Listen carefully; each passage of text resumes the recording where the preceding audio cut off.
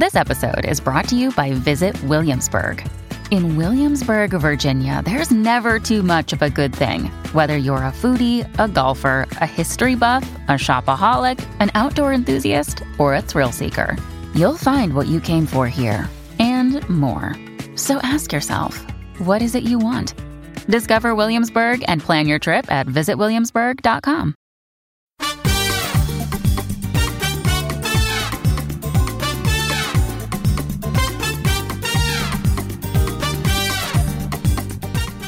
Hello, Get Booked listeners, and welcome to The Handsell, a special weekly installment of Get Booked that's all about books we just can't resist shouting about. This is Jen Northington, and today's Handsell is All You Can Ever Know by Nicole Chung, which is a memoir I just finished that I think needs to be on everyone's radar right now for a lot of reasons. But before I get into those reasons, let us take a pause for our sponsor.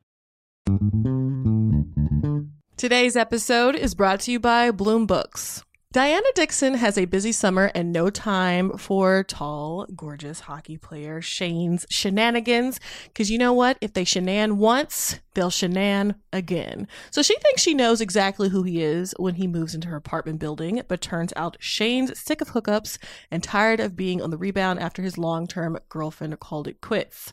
But when his ex comes back into the picture, he needs a plan. And who better to play his new girlfriend than his sassy new neighbor? So a fake relationship might be perfect for Diana's own ex issues, but Diana is used to living by the rules. Will she learn that when it comes to love, rules are meant to be broken? Make sure to check out The Dixon Rule by Elle Kennedy. Elle Kennedy is a New York Times and USA Today bestselling author with over 1 million copies of her books sold. So this is going to be another banger, y'all. Make sure to check it out. And thanks again to Bloom Books for sponsoring this episode. Today's episode is brought to you by Avid Reader Press. So this next book is a really fun sounding mashup of different genres. There's a little time travel, a little romance, a little spy thriller action going on. So, in the near future, a civil servant is offered the salary of her dreams and is shortly afterward told what project she'll be working on. A recently established government ministry is gathering quote-unquote expats from across history to establish whether time travel is feasible for the body, but also for the fabric of space-time. This is an exquisitely original and feverishly fun fusion of genres and ideas. The Ministry of Time by Kalyan Bradley asks, what does it mean to defy history when history is living in your house? Kalyan Bradley's answer is a blazing, unforgettable testament to what we owe each other in a changing world. It kind of gives Outlander meets Cloud Atlas, or If the Time Traveler's Wife was written by Sally Rooney or Colson Whitehead. Make sure to check out The Ministry of Time by Kalyan Bradley. And thanks again to Avid Reader Press for sponsoring this episode. All right, so this book, I will start off with the trigger warnings. It does include mention of past child abuse, as well as bullying and racial slurs. And it is, as I said at the top, a memoir. Nicole was born premature and hospitalized, which is part of why her Korean-American biological parents put her up for adoption. And she was adopted by a white family, and it was a closed adoption. So she never really knew anything about her biological parents. And when she was growing up and would ask questions, she always got the same exact story, which was that her parents were not sure that she would make it because of the medical issues that she had when she was born, and also that they would not be able to provide for her monetarily for any medical needs that she might have. So they wanted her to have a better life, and they thought this was the best way to do it, and that is why she was adopted. So that's the story that she's told over and over and over again as a kid. And she has questions about this, but she can't really ask them. She's also the only Asian girl in her school, the only Asian American girl. And she faces all kinds of really difficult and prejudiced behavior from her classmates. And she's also, the only person of color in her white family. And they never talk about race. She grew up in the 80s and 90s when colorblindness was supposed to be the fix for all of America's racism problems. And so, it's that classic, I don't care if you're black, white, or purple mentality, which as we know, does not actually work and do more harm than good in a lot of different ways. And so she was just never able to talk about the experiences she was having with anyone in her family, to talk about her own confusions about being Asian American in a white family, and about her questions about her biological family.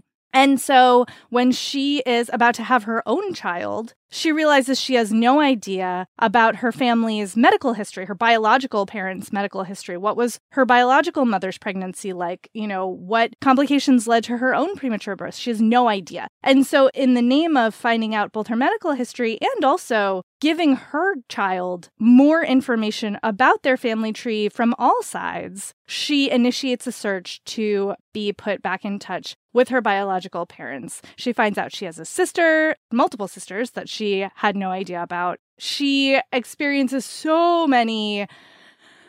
a journey of feelings and reveals and really difficult stuff. And it's so beautifully written. It's so beautifully structured. The book goes back and forth between Nicole's childhood and then her adulthood and pregnancy. You also get some of her sister's point of view. And I think that one of the reasons that I'm talking about this book right now is that Nicole also digs into the anti-racism work that needs to happen in adoption. And we are doing so much anti-racism work and education right now. And adoption is one of those areas that I think often we overlook. We want it to be true that the love that a parent has for their child, adopted or biological, just, is enough. It can erase any difficulties that might stem from a transracial adoption. But that's just not true. There are things that need to happen and conversations that need to be had for the sake of these kids, for the sake of the experiences that they're having, for the biological families, for the adoptive families. There are so many conversations that we maybe are not having because they are deeply uncomfortable.